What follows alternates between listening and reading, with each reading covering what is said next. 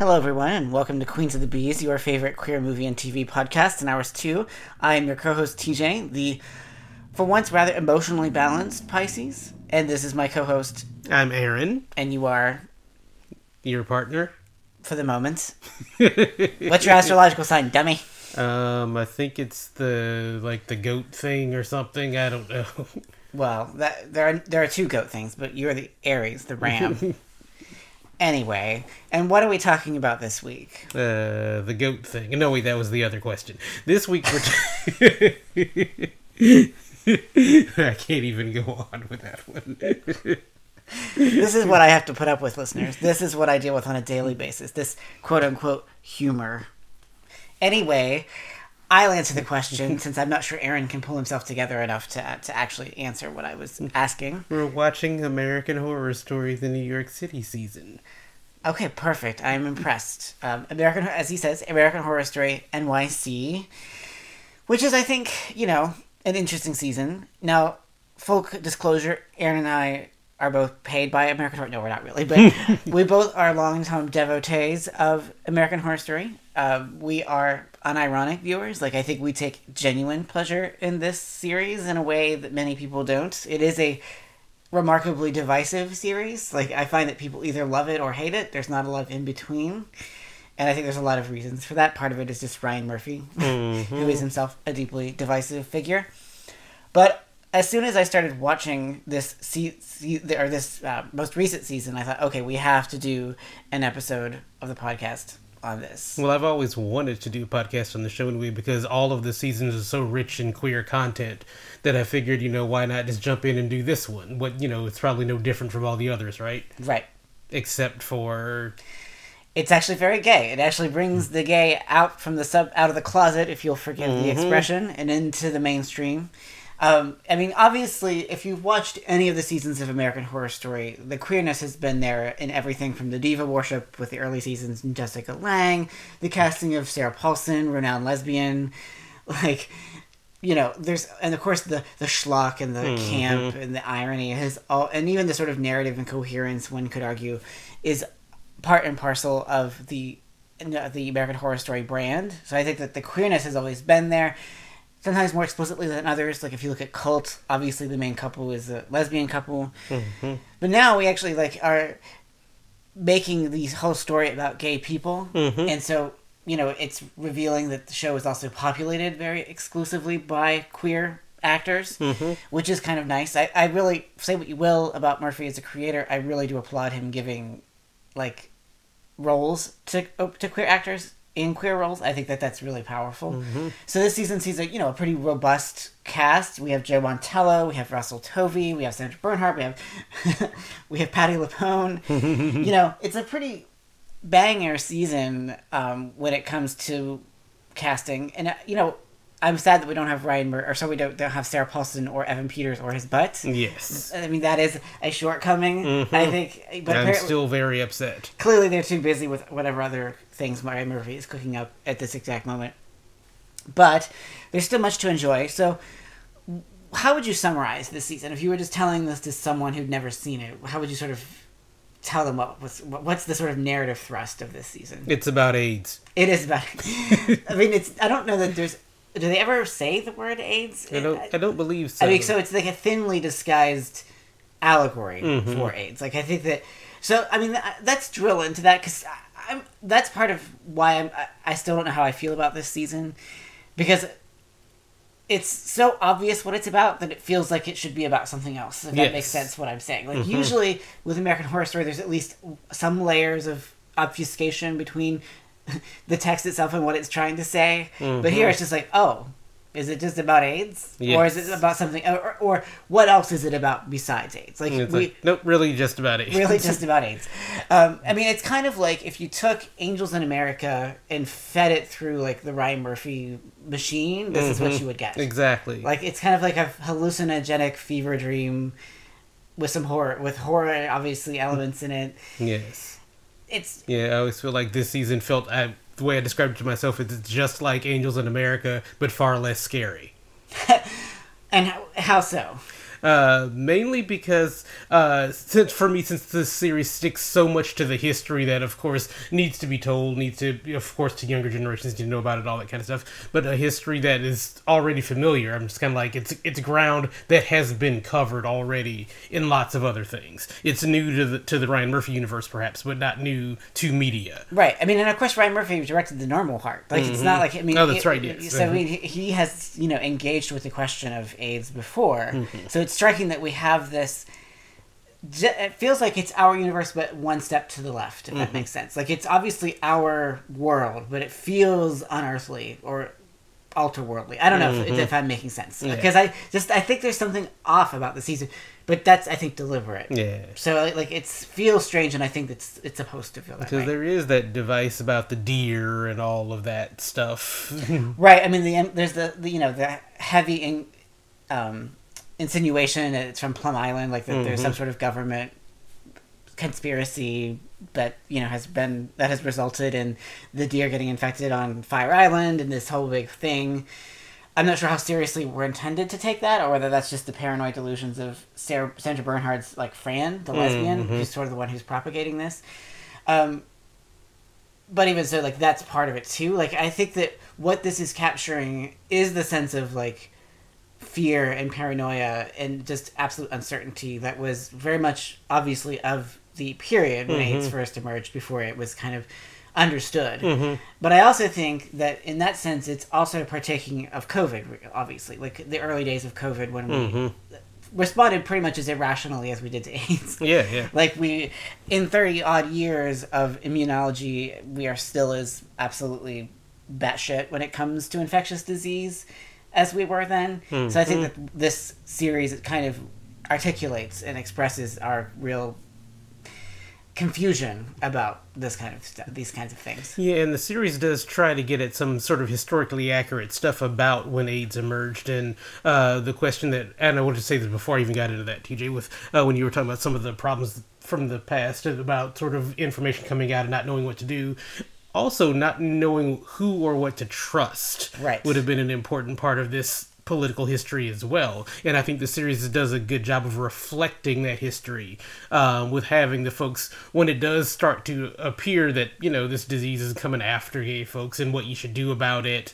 Is it, are the concerns just sort of a way of clamping down on the fun that this community's having, or is there an actual real concern for an actual health crisis that's emerging? That was a real doubt.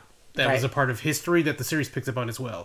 For me, it falls a little bit more flat thinking of it in terms of the COVID situation, because unlike with AIDS in real life, and of course the disease in American Horror Story, with COVID, it's pretty obvious right away what's going on. It's not an invisible kind of disease until it's already far too late to do anything about it. Like AIDS kind of seemed like when it first emerged, because, of course, when doctors didn't know what to do, because they didn't know what it was, they couldn't do much. Right. COVID's not really like that. It's like it's a respiratory disorder like a lot of others. Right. And so it felt flat, like trying to think about the show in that way as a sort of like post-COVID response, and sort of showing our human response to that it feels weird to me, thinking of it as post-COVID. It's easier for me to interpret it as sort of post-AIDS. Well, I would argue that it's kind of both. Like, I mean, I don't think it's one or the other. No, what I'm saying is that bringing in the post-COVID makes it weird for me. Oh, okay. I mean, that's fair. I mean, I'm just saying, like, that's what I was... Whether consciously or not, that seems to me that's what the show is engaging with. Yeah. Like, I think there are multiple streams like tributaries flowing into the river in American Horror Story NYC. I mean, and it's no accident, of course, that both COVID and AIDS emerged in a city like New York City, like where gay life is so concentrated. So, that obviously this, as the season begins, there is this disease running rampant on Fire Island that then makes the leap to New York City. But at the same time, we also have a number of other kind of plot threads, and I really want to... I don't know that this season is particularly, like, coherent, narratively speaking, but I don't know that it necessarily wants to be, because it's American Horror Story, and it's never been a particularly narrative coherent show. I mean, if I'm being honest, like, I mean, I love it, and part of it, what I enjoy is just how batshit it is. Like, it just kind of throws and queer scholars have written about this, that it kind of, when you watch American Horror Story, you're not watching for the sort of narrative seriality that you expect of like prestige television, like where everything ties up neatly, where there are, character arcs and consistency. That there's something very Penny Dreadful-ish about this. Like, it's more of just the shock value and all the kind of excess that's involved. Like, there's an excess of narrative, and that is true because on the one hand there's like the domestic drama of Patrick, who's played by Russell Tovey, and Gino, who's played by Joe Mantello. Like, that's one story that I think works like mostly well, as they get, and because Patrick is quasi-closeted. He's divorced his wife, played by Leslie Grossman, who I find very irritating, but is fortunately not very present in this show, in this particular season. But then you also have like there's this whole serial killer plot, which involves Jeff Hiller as this guy who's basically putting together a Frankenstein's monster to sort of use that as an indictment of police neglect and citywide neglect. But that story is jettisoned like 2 or 3 episodes before the end, and quite summarily, like they just kill him and that's it. Yep. Which was like, okay, so that's one plot, but then there's also the masked man who's going around basically killing all the people infected with the virus. So I'm guessing that's sort of like the externalizing of the AIDS phenomenon to an individual. Again, if it sounds crazy to you, what I'm describing, that's because I think it is. Yes. It's a very crazy season. And I even as I'm sitting here talking about it and thinking about it with Aaron, I'm kind of struggling to wrap my head around exactly what it is that I'm supposed to be taking away from this season. Yeah, it's just, for me, a bunch of sort of interwoven stories. Whether or not they sort of mesh together very well, I don't know, is the point. Right. They're just kind of like, here's a story, here's another story, take another story. Right. And because we also have, I would be remiss if I didn't mention that we also have Charlie Carver, who plays Adam, who's also disgusted with the police because his roommate goes missing. And then we also have Zachary Quinto, who's also part of the Ryan Murphy Repertory Company, who's this hard-partying, very bitchy gay man who basically like exploits and we're led to believe sexually assaults young men. But then there's also his boyfriend, whose name is Theo, played by Isaac Powell, who then gets with Charlie Carver's character. But also in the past, Patrick had basically like had sex with a young man who died during the sex, who was then buried on Fire Island. And the guy who was building the Frankenstein's monster was the one they called in to like dismember the body and hide it in the sand. Which brings us to Dennis O'Hare, who is also part of the Ryan Murphy Repertory Company, who plays this fixer for the mafia. Yep. And I'm just...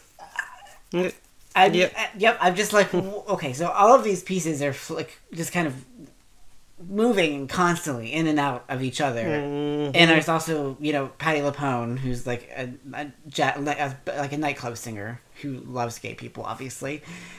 So I'm just like, wow, there is a lot. Even for American Horror Story, there's a lot going on in this season. Yep. And I mean, it's not like, say, Asylum, where there's also a lot of things going on, but it's all within the context of the asylum. Yes. So it's deliberately mad. Or even Freak Show, which also has a lot going on, but also within the context of, a space where that would be expected. Or Roanoke, which is a house, or a cult, which is about every season up to this one at least has some sort of explanation for why things are so crazy. But I mean, given that it's set in New York City, perhaps that's the point, is that, in the modern world, the chaos is in some ways indecipherable. Like, you can't concretize it into sort of some totalizing narrative that makes sense of everything. Yeah, and I don't think it's just the sort of the modern world part. I think it's specifically the New York of that particular era, again in the 80s, where there's just a lot going on, particularly among queer communities and all that kind of stuff.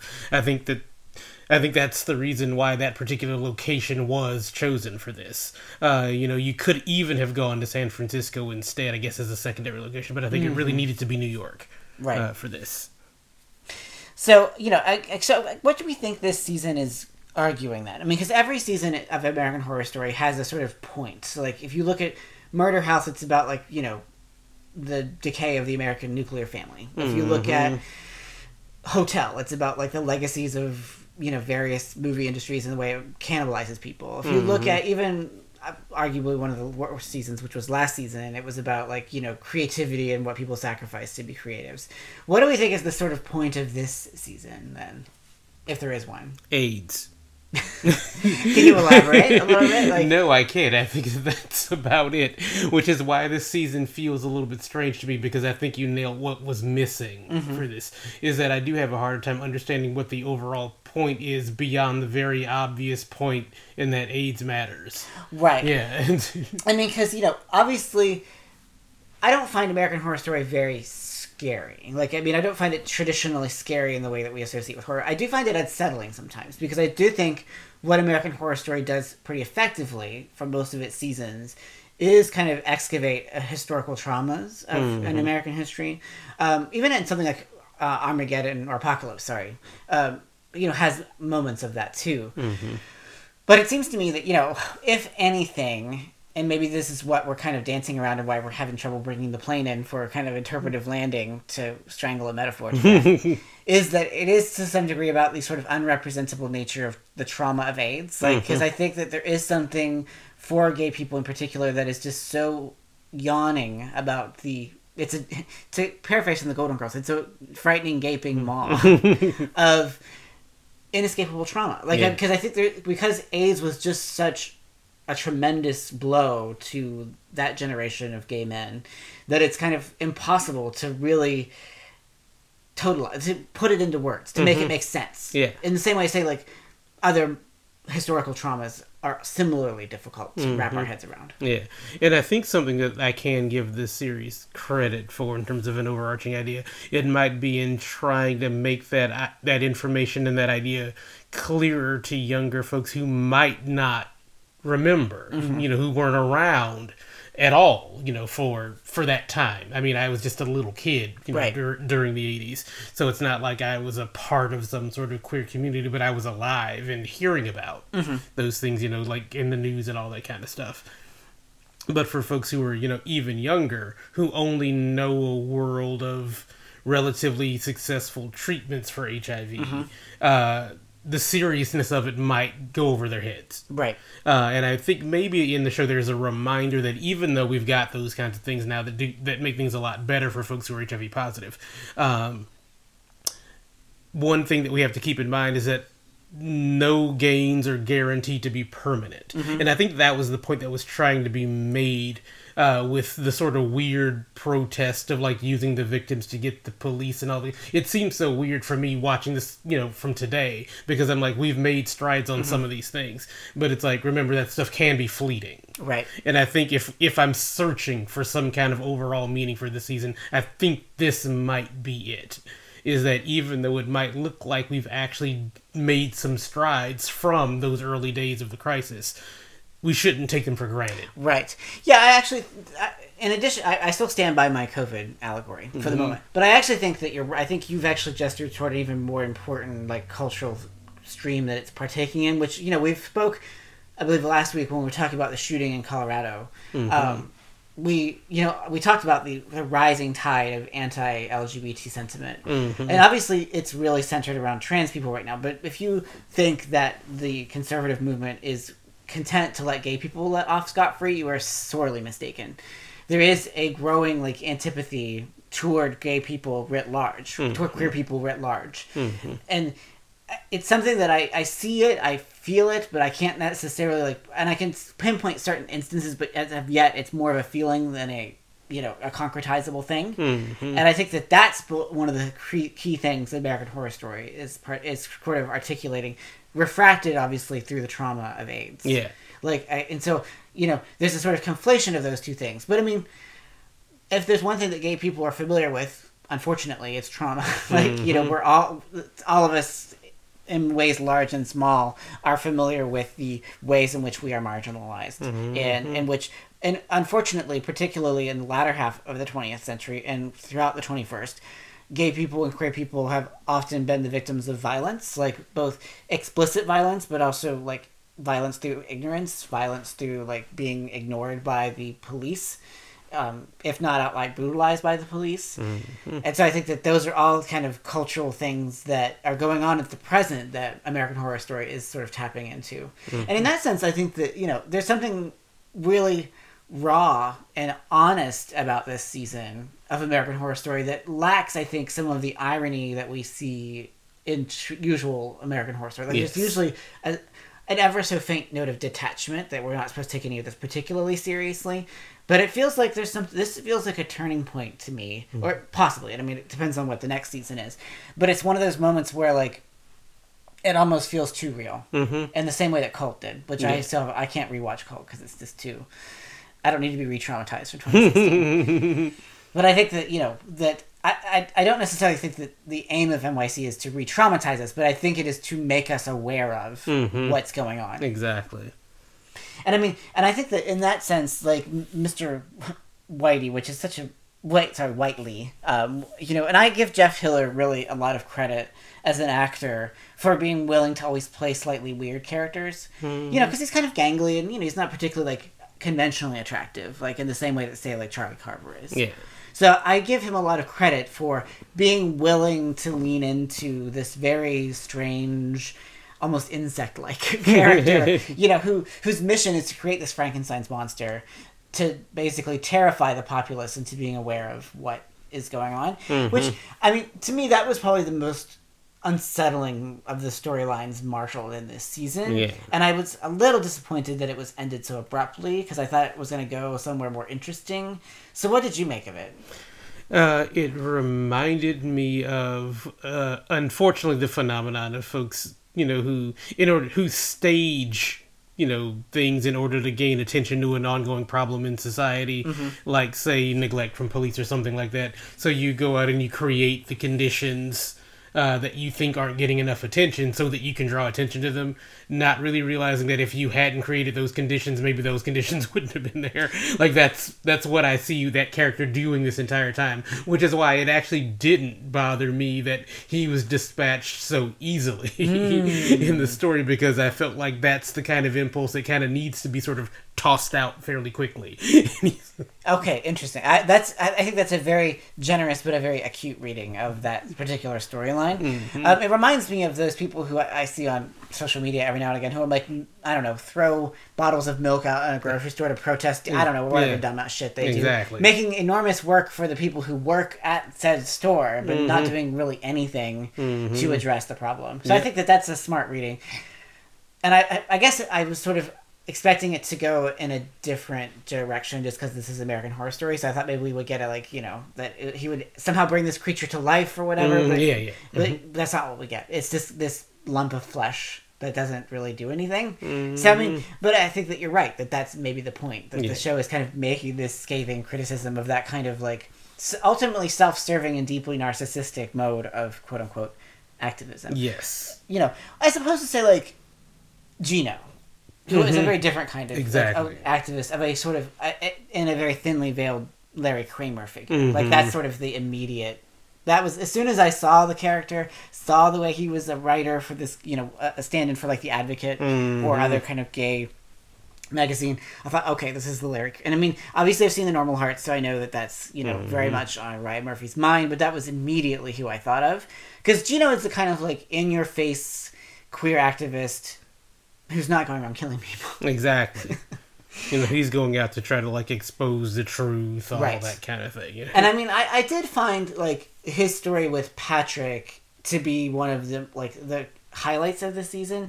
And I think that's partially because I think, I'm very attracted to both Basil Tovey and Gino Borelli. And really, I'm sorry, Joe Montello.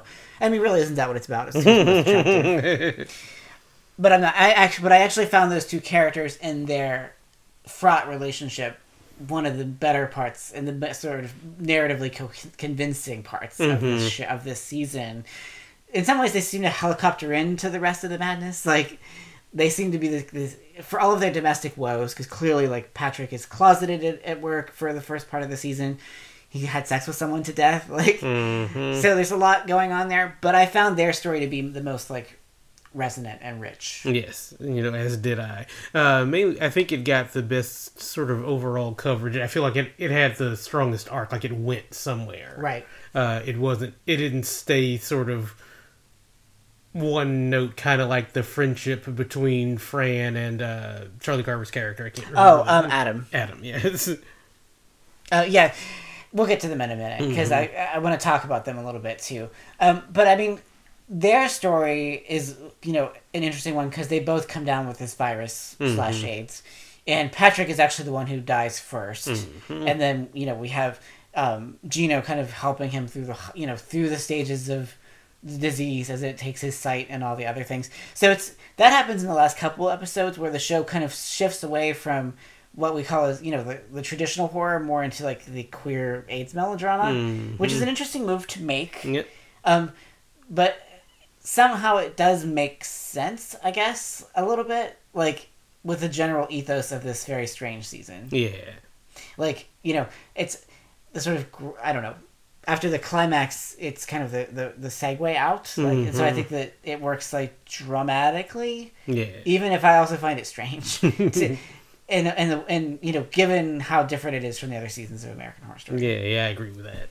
Yeah, it's just, I don't know. It's a puzzling season. It's a very, especially like, it feels not at all like American Horror Story as it has been conceived so far. But let's talk then about Adam and his boyfriend and his relationship with the lesbian and all this stuff. What did you said you didn't find it particularly like convincing or Yes, and I felt like the friendship, of course, felt fairly one-note. It didn't really go anywhere. It's typical sort of gay male friendship with a woman, right? And when I say typical, I use that term very deliberately. Like I said, it felt very much like that. And then, of course, when he does start dating the other guy, of course, that, I feel like, okay. Right. Like two attractive people get together, lovely. Right. And okay.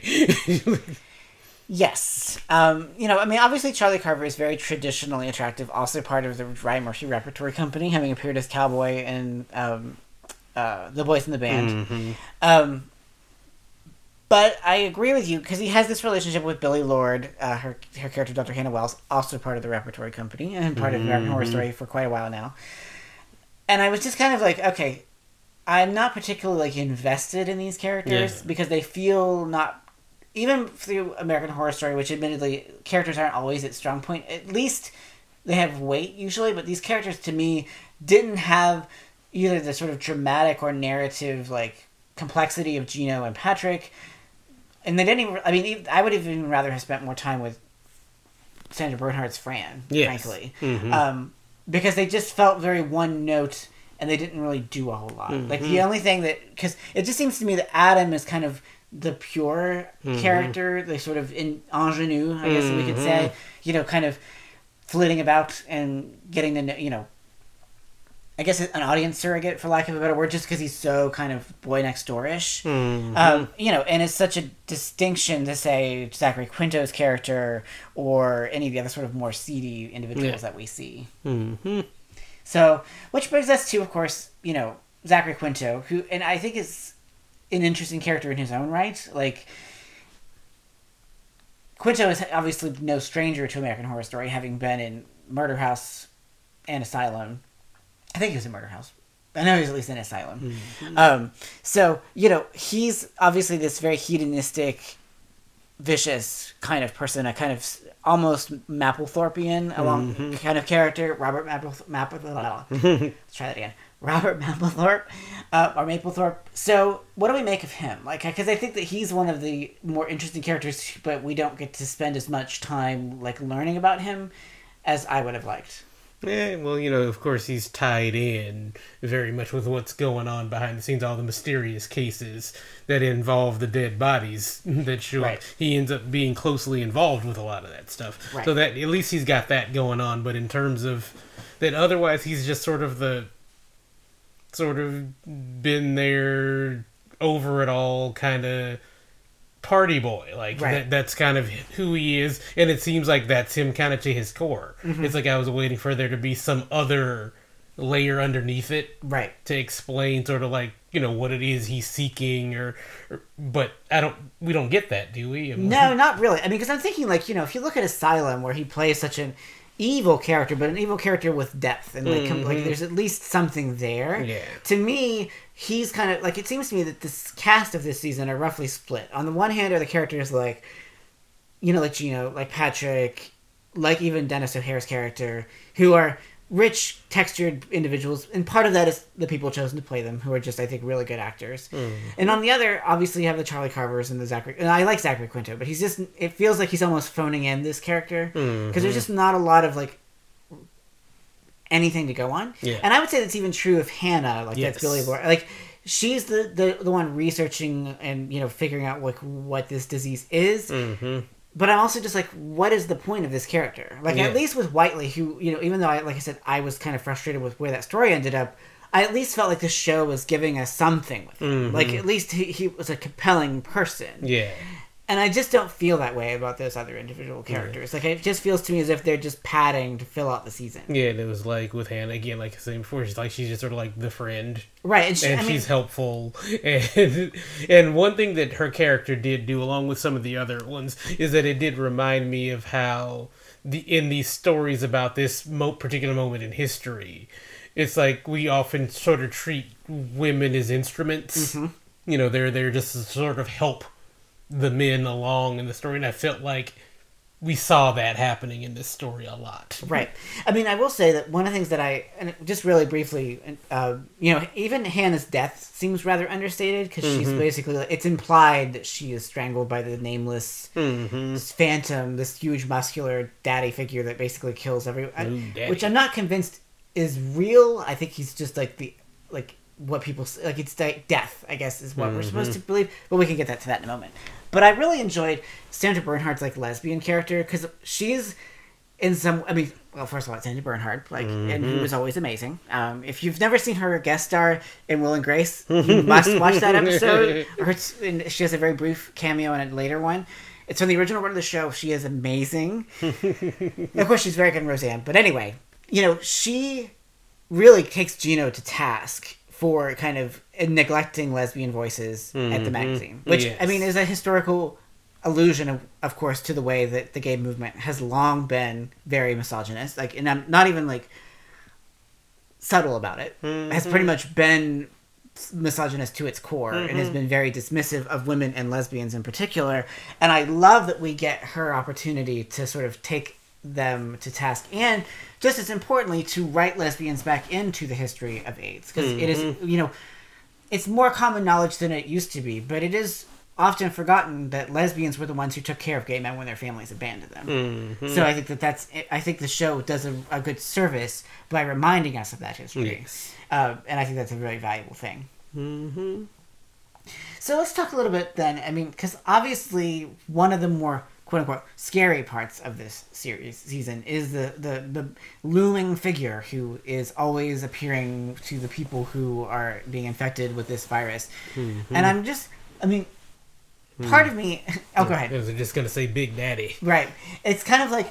So, it seems obvious, maybe too obvious, that he's like the Grim Reaper, basically. Like, that's having thought about it more in the weeks since the season concluded, it's like, is that what we're supposed to take away? Yeah.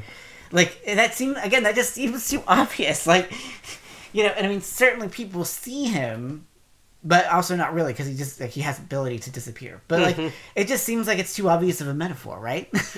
Well, I figure at that point, I mean, the idea of death personified has been done so many times, I don't know that there's a way to make it interesting anymore. Right. So I mean, I guess we're basically just supposed to take away that this is the personification of death that is stalking these particular people who are being infected with this new virus. And maybe there's something in there that there's something distinctive in this particular styling of the Grim Reaper as this leather daddy type of figure, that maybe there's something that it's like, hey, be on the lookout. Either certain people or certain people doing certain things, you really need to be on the lookout. Maybe that, and I'm guessing here at this point, because maybe I'm just so steeped into this that I know it already, but maybe there's the presumption that sort of leather daddy figure wouldn't be legible to folks outside of the queer community maybe at the time, but would be sort of instantaneously obvious to folks in it. Right. maybe there's something to that idea, but yeah, I don't know. I feel like I'm stretching here. Right, because I mean, in addition to Angels in America, I feel like in the Normal Heart, I also feel like this show is kind of a pastiche of Cruising, like the very famous movie with Al Pacino, who plays a detective who gets like sort of interpolated into the leather BDSM community. So I think that there is that's another kind of like thematic node of this season is like darker desires that people are afraid to give into, because Patrick in particular really wants to give in to BDSM, but doesn't but does it on the sly and is not honest with Gino about that fact. Yep. So I think that but that's again so cursorily kind of engaged with it. It doesn't feel like it's a real important point. It's just kind of like there, and then we move on.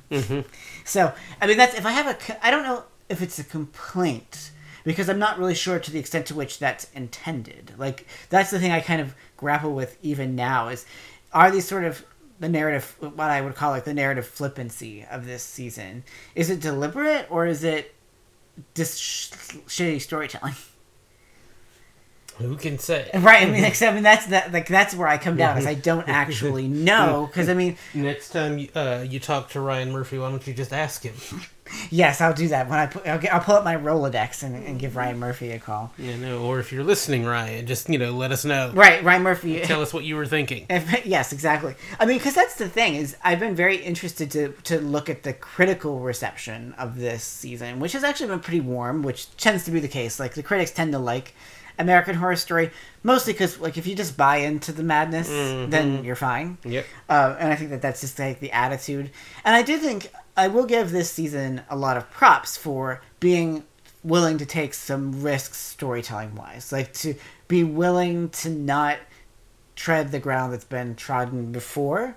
And so, as with so many things, like, I'm willing to take some of the more or less like half-baked elements, because the rest of it, I think, lands well enough. Yeah, and I actually felt almost the opposite way. I felt like going with the AIDS storyline made it, for me, feel so safe. Because, one, it's the kind of story that no one's going to complain about it. Like, who's going to come out and say, you shouldn't be talking about AIDS right now? Like, no, who's going to do that, right? Right. It's sort of safe at this point to do that, and in some ways above reproach. And one thing that I like about the other seasons of American Horror Story is that it goes in directions that feel riskier sometimes. This felt far less risky. Yeah, I mean, I guess what I was getting at is that I meant that, like, because of if we go with my argument, which we should, because I'm always right, if we go with my argument that it's kind of like putting into visual form the unspeakable trauma of AIDS, like, that I think is interesting and worth examination. But I do agree with you that it does feel a little less like fun than some of the other seasons. Like, there's a little bit less, as you say, adventurism. Even with, compared to last season, which was quite a hit or miss adventure, I think. Certainly, I do think that, as was so often the case, this one kind of stuck the landing. Like, I feel, because in the end, like, one of the last scenes we get is Gino kind of, like, aging and, like, dealing with the continuing effects of living with this chronic illness. But it's a very, very, very, very, very, very, very long montage. Like, which, I mean, montages really should not go more than a minute, but this goes on for, like, what, 3, 4, 5 minutes? The entire episode. Right, it's like the entire last half of the very final episode is just him doing all kinds. It's very weird. And like, I think there's him doing his taxes is in there somewhere at some point. Yeah, it feels rather mundane, and so I'm always like, could you just stick the landing? Like, someone needs to get a script doctor in here to help Ryan Murphy land. Is all I'm saying. So, before we kind of wrap up our main discussion, I do want to give 2 credits. One is obviously to Dennis O'Hare, my dear lover, because I really do love Dennis O'Hare. He is one of my favorite returning members of Ryan Murphy's repertory company. And I actually think that, he's an interesting character. Like, he plays Henry Grant, who's this, basically a hitman for the mafia, or a fixer, who picks up the pieces after things have gone awry. Fixer for the mafia, and he's as gay as a picnic basket. He is as gay as picnic. But I think that, if we're going to go with the idea that NYC is kind of a pastiche of different historical influences, then, he's clearly a representation of the kind of gay that would be in the pocket of the mafia, which was very common previous to the present, as far as I know. I don't know. Maybe gays still are in the pocket. I don't know. I wouldn't. So, I think that there's something really interesting there. But then there's also, obviously, Patti LuPone, whose name is Kathy Pizzazz, which, first of all, is a great name. And it's Patti LuPone, so, of course, we love her no matter where she appears or why, with her brassy trap. And, of course, she has to sing, because, it's Patti LuPone. But I really also, another kind of, historical allusion to these kind of nightclubs and bathhouses and so forth, where these women, like Bette Midler, got their start. So it's another sort of interesting illusion, and I do appreciate the way that NYC kind of immerses us in the milieu of New York City gay life in the 80s, which, for many people has gone beyond recall, both because there are so few people left for the period, but also because just so much of New York City has changed since then. Right. And that particular underground life that was so queer has vanished. Both because New York has just changed so much, with the cleaning up of the city, and also because gays are just now mainstream. Exactly. Like, maybe it hasn't vanished. Maybe he's just so underground we don't know about it. Right, well, we live in small town Maryland, so we wouldn't know about it anyway. But and also, I wanted to say, I love that the show has this moment of Patti LuPone. It's like, since you mentioned Bette Midler getting her start there, with Patti LuPone's character, we have someone who's sort of at a later stage in her career, who's looking back after having been an influence for so long, and we get this wonderful moment of watching her audition a drag performer imitate her to carry on doing the show. Yes. Like I said, there are these grace notes that are very lovely, to use a musical expression, that I think help anchor some of the other more all over the place elements of this season. So how would we rank this?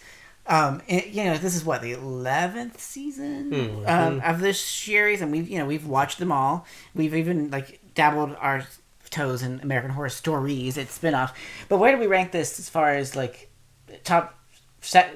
Well, the one in thirds. Say. Better than Roanoke. That's all I'm gonna say. See, I am a Roanoke defender. I quite liked Roanoke, but I guess I'm alone in that regard. I'm literally alone. I'm literally the only person I know who says that I like Roanoke. I will say that I think it's probably in the second tier. I think that it's compared to, say, my favorite seasons would be obviously Asylum. Yes. Obviously Freak Show.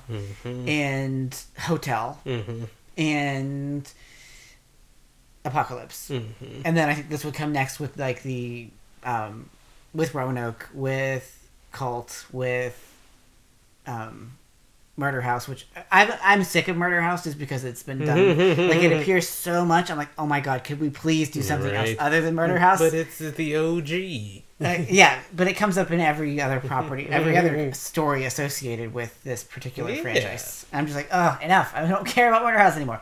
Anyway, I think that I rank it in the second tier of seasons. Yeah, I can't really put them in tiers because I like all of them except Roanoke. So I don't. It's not my favorite, but it's up there. I feel like it ends up being a fairly solid season in my opinion, because I think that this is a bit of weird grousing I feel like I've been doing for this episode, because I feel like what's missing was some of the narrative risk that I see in the other seasons, but that's often the thing that causes the problems that I have with the other seasons. Right. So yeah, I guess Ryan Murphy can't win with me. That's true. I think that's just his life in general.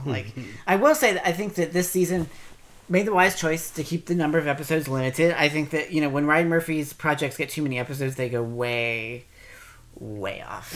But a nice 10 episode season I think helps rein in some of his more exuberant, shall we say, narrative impulses. So overall, I liked it. I thought it was good. We obviously liked it well enough that we decided to do an episode of this podcast about it. So really, is there any higher praise we could offer than that? Exactly. I'm sure that Ryan Murphy was yearning for the praise of Queens of the Beast. So you can relax, Ryan. Now you've heard it officially. We liked it. Yes. It gets the TJ and Aaron, the Queens of the Bees seal of approval. We need to make that a thing. We need to make that part of the brand. It gets the highest grade I ever give, 7 out of 10.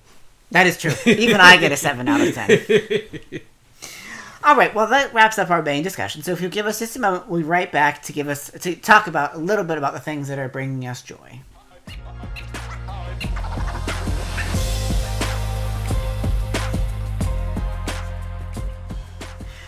Well, welcome back, everyone. So as you know, I love segments. I'll make up segments just sometimes because I need to fill out the time and because I just like segments. And who knows? Maybe I won't do this again. Maybe I will. Maybe I won't. I'm queer. I can do whatever I want. Anyway, this week, because we're coming up on the holiday season and I'm a holiday kind of gay, I thought, why don't I talk about something that brings me joy and I know brings Aaron joy? And of course, there's a reason for this because it is, as some of you know, the 30th anniversary of The Bodyguard. Arguably a queer classic if for no other reason than it stars Whitney Houston. But there's also the upcoming biopic of Whitney Houston called I Want to Dance with Somebody. So I just thought this would be an opportunity just to sort of share how much I love Whitney Houston and how I'm kind of obsessed with her right now. Because I do think that, in typical queer person fashion, I think that, she embodies in her soulful performances so much of the contradictions of queer life and queer emotional life in particular. And there's also the fact that she probably, we think, was queer herself. So, I don't know. That's just what I wanted to articulate, that I'm in a Whitney frame of mind. Yeah. So why don't you give us a little bit of what you like about Whitney? Well, the voice, and the voice. Yes, well said. Yeah, I don't know what else to say when we're talking about Whitney Houston. You go back, you listen to her early albums, and there really is no parallel. Right. She really was sort of in a class of her own. Right, and because I always sort of wonder, because I have the academic brain never goes away, but it's always just so what is it about figures like Whitney or Mariah or Tina Turner or any other divas? What is it, or Patti LuPone, to take us back to American Horror Story, that appeals to gay men in particular? I'm always sort of what is it about them that draws us? Obviously, there's, that we're drawn to strong femininity, perhaps. But I just think that there's something really rich and emotional about all of her music, particularly her ballads, that calls to my queer soul. And for me, the very obvious gospel inflection in her voice is what does it for me. And that connection to something that isn't just sort of great music, but that really is spiritual in nature. For me, I can't speak for all of her fans, but that's certainly what it does it for me. Well, speaking of which, I'm actually going to double dip and make this also an Are You Even Gay? So I have a confession to make. I know that this is the 30th anniversary of The Bodyguard, but arguably her other great cinematic appearance was in The Preacher's Wife. It was everywhere, in the 90s. I have to admit, however, that I have not seen The Preacher's Wife. I'm you can't just say that to our audience. You have to warn them a bit more than that. Do a better job of preparing them. So let's go back. You have something that you need to admit to. Right? I do have something I have to admit to. Let me reiterate, I have never seen The Preacher's Wife. Not all of it, at least not all the way through that I can remember. My goodness. I know. If you could see the look of absolute contempt and just bone deep disappointment that Aaron has on his face right now. Right. There are no words. There are some words. You could ask the thing. We can't air the words. Well, you could say the thing. Well, I could say the thing. I could ask, "Are you even?" But before I can even do that, at least you've seen "Wait in to Exhale," right? I actually haven't seen that either. I was gonna say that was her other great cinematic masterpiece that I've also not seen, and I feel even more deeply ashamed because it has Angela Bassett, who I love dearly. My goodness, I could have overlooked the one, but this really is just too much. So now I really do have to ask you the question, TJ: Are you even gay? Yes. The last time I checked, I still was, but I know that I sometimes skate on some thin ice when it comes to the gaping holes in my queer knowledge. Yes, that was a deliberate pun. I just can see the look of contempt just grows more acute by the moment. Can't take him nowhere. Yep, I'm really digging myself dim and deep. But anyway, I just wanted to speak a little bit about that because I do think that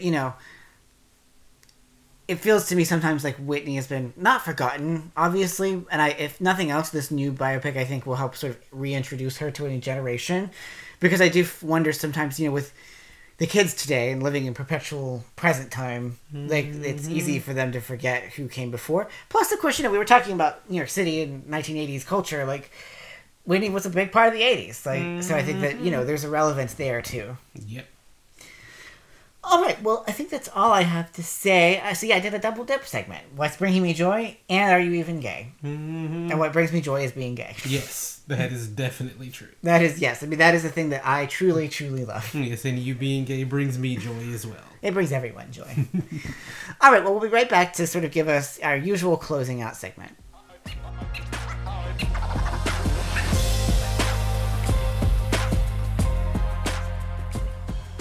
All right, well, thank you everyone for joining us for another great episode of Queens of the Bees. I'm designating it as great. I hope you all agree. We love doing this show. We love talking about pop culture with all of you. We've been a little bit inconsistent, but, you know, we do the best we can with what we have. Speaking of which, we have one more episode coming up. It's going to be a holiday-themed episode. We are going to be reviewing the new Hallmark movie. But after that, we are going to take a brief 1-month hiatus because we are going to be traveling for the holidays. We have some other stuff coming up, but worry not. We'll be back better than ever in 2023. So, I'm not even going... Or should I even bother asking Aaron about your social media? Because I know you're sort of a Philistine or a paleo person when it comes to that. No need to ask you about my social media, but I'll take this time to say happy holidays to all of our listeners. And like TJ said, we are looking forward to being back out there for you again in 2023. Right. Anyway, so we'll have one more episode before then, but in the meantime, you can also check us out in a variety of places. You know, you can check me out anyway. You can always check me out. Men can't help it. He likes it when you check him out. But you can follow me on my personal account on Twitter for the moment at TJ West and the number 3, although who knows how long that'll last with Elon Musk being a fucking monster.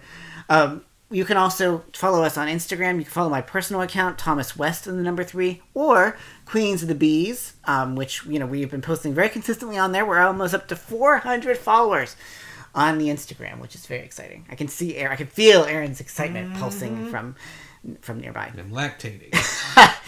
You can also check out my writing at Omnivorous, the newsletter that I run over at Substack, where I do frequently write about gay stuff. I'm in fact writing something about Brendan Fraser's queer appeal as we speak. Ooh. So that'll be fun. So please check me out there. And if you feel like you want to hear what I have to say or read what I have to say, please do subscribe. And then lastly, if you have a few extra moments, please do take time to rate or review us wherever you get your podcasts, particularly Apple, because that's where most people get their podcasts these days.